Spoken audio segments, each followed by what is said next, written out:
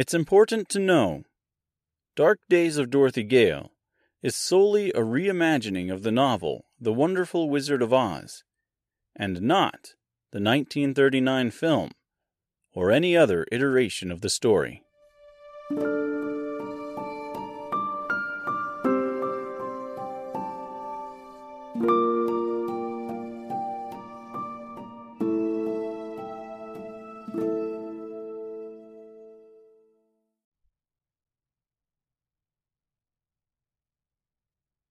Dark Days of Dorothy Gale. Aftermath. For episode 37 of Dark Days of Dorothy Gale. Chapter 55. The Return of Dorothy Gale. So, here we are, coming closer to the end of this here book. It's been a long journey, and I hope you've been enjoying it. But I suppose if you haven't been enjoying it, you probably aren't listening to this right now. Or maybe this is the first thing you've ever heard of this show. In which case, welcome? I feel like maybe you're in the wrong place. There's like 27 and a half hours to get through before any of this is going to make sense. But hey, who am I to say what you will and will not get out of this?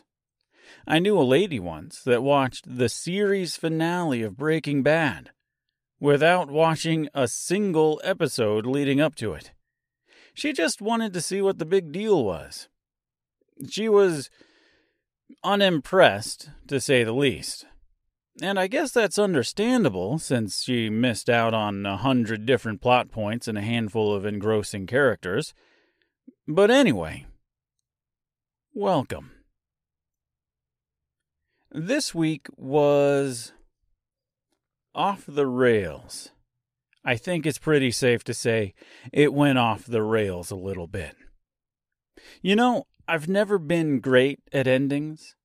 Always kind of hit or miss. I remember way back in my college years, my friends and I wanted to make a movie. That was my major in my short-lived college career. Photography and video production. This was, of course, long before cell phones had cameras and apps. We had the limited Hi-8 camera, which required goofy little cassettes and special cords just to get the footage to a halfway decent computer, which, of course, needed special software to edit. Needless to say, we filmed a little, but never actually produced anything of use. I still have some of that footage, though. Unfortunately, it's locked away on goofy little cassettes, and I don't have a camera for which to view it with. Anyway, one of my friends and I came up with a script for what we were going to call The Last Star. We came up with the title by simply picking two words at random. He came up with last for reasons that are still unknown to me. I came up with star because there just so happened to be a magazine on the floor with Super Mario on it, and it also had a picture of one of those iconic Mario stars as well. Anyway, it was a spy thriller of sorts. I don't remember most of the details. If memory serves correct, though, it was heavily inspired by Cowboy Bebop. But, again, I digress. One thing I do remember, however, is the ending. These two characters had been chasing after each other throughout the script. One of them was eventually knocked unconscious. When he wakes up, he's in the woods. He finds a note nearby that offers him a clue as to where he needs to go next.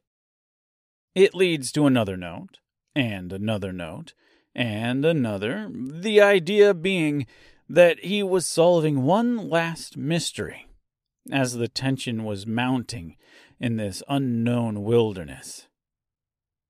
He finds one last note that says something like, "Turn around." He does, and he's shot, or punched in the face, or something violent happens to him, and the screen goes black. The movie's over. That's it. It's over. Credits roll. Done.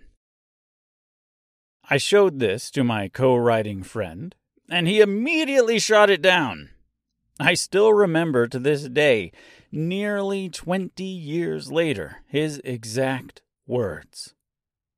He's just out there reading notes. So I took it, and I reworked it, and I came up with a much more satisfying ending. I don't remember exactly what it was, but it was more than just reading notes. I think it ended up with a chase through the woods. Eventually, the two of them were pointing their guns at each other, and as you hear shots being fired, the screen cuts to black, so the audience never actually knows who wins, who survives. But they can decide for themselves who it was. So, what was the point of that long-winded, self-serving trip down one of my most nostalgic memory lanes? Every time I get to the end of a story, I ask myself, is this just reading notes? Or is it something else? This book still has a little bit left to go. Remember, there's still an epilogue part 1 and an epilogue part 2. But for this chapter, I wanted to make sure it was more than just reading notes. I never received any real criticism or input regarding the end of this book, so I don't know if all the craziness here is too much, too bizarre, too silly, too anything, or if it's not enough of anything. All I know is that I like it. Dorothy and company find the Woodman in Joseph's chamber. The Woodman has his James Bond villain / Professor Doofenshmirtz moment where he details his evil plan and gives away a little bit of his backstory. He's either going to enlist the aid of Dorothy and her magic accessories, or he's just going to kill her and take them for himself. The Lion here finally gets his courage. He finally gets that long-awaited drink from the wizard. The dead wizard. And we find out he's a bit of a mean drunk. He drinks the absinthe, presumably absinthe, and things get a bit wonky. For the record, absinthe doesn't actually make you hallucinate. At least not any more than any other super strong high-proof alcohol. For all my research, again, Google and Bing, that's largely a myth. And all those brilliant artists out of the 19th century that were drinking it and hailing it the Green Fairy or the Green Muse, well, they were probably, using other mind-altering substances anyway. But that science doesn't help my story. So for this, I'm ignoring it. Also, who's to say Joseph wasn't spiking his own drinks?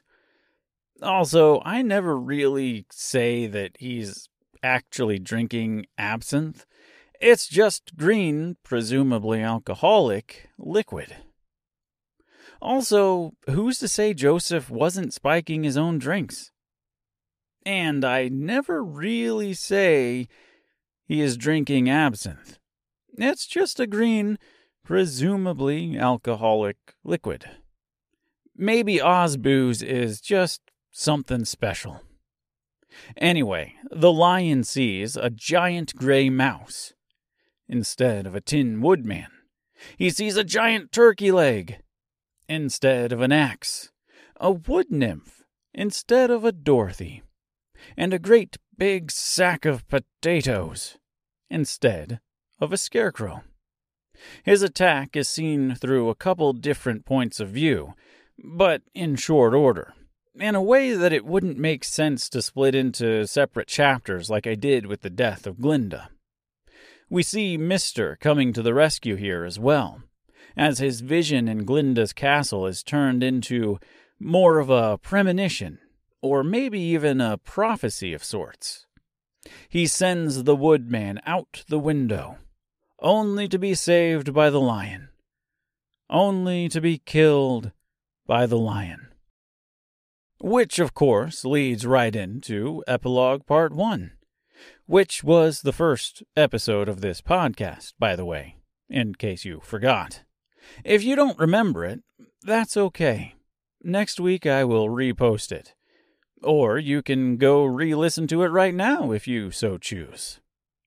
Before we go, though, I do have one question to all of you, my loyal listeners. What do you think of this chapter? Is it too out of left field? Is it entertaining? Amusing? Or was it just so tonally different that it felt out of place? Or did you like it? Was it good? Was it bad? I just want a little bit of input. That's all. Keep that story about my early years as an aspiring and failed filmmaker in mind, though, because I'm going to ask you about it again next week, when both The Wonderful Wizard of Oz and Dark Days of Dorothy Gale come to their inevitable conclusions. If I missed something, or failed to address something you feel I should have, by all means, let me know. I'm always open to questions, comments, constructive criticism. As the youngsters out there say, you don't have to be hip to this jive, but you can still be nice about it. I know you can. Come on, I know you can. It's Dark Dorothy G on Twitter, Dark Days of Dorothy Gale at Outlook.com, The Ordinary Sun, that's S-U-N on Instagram. Also, if you're interested, there's a Facebook page that virtually never gets updated, and the official Dark Days of Dorothy Gale website, ddofdg.com. There's not much there at the moment, but that's going to change in the next few weeks.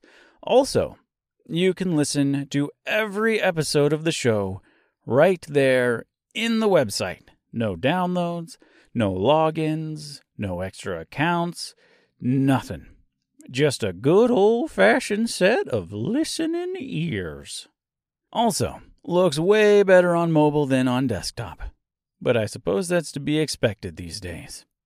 If you tune in exclusively for the Wonderful Wizard of Oz chapters, I have some news. It's coming back next week. We are closing in on the end of both stories, and so we have the final chapters of Dark Days of Dorothy Gale and the final chapter of The Wonderful Wizard of Oz.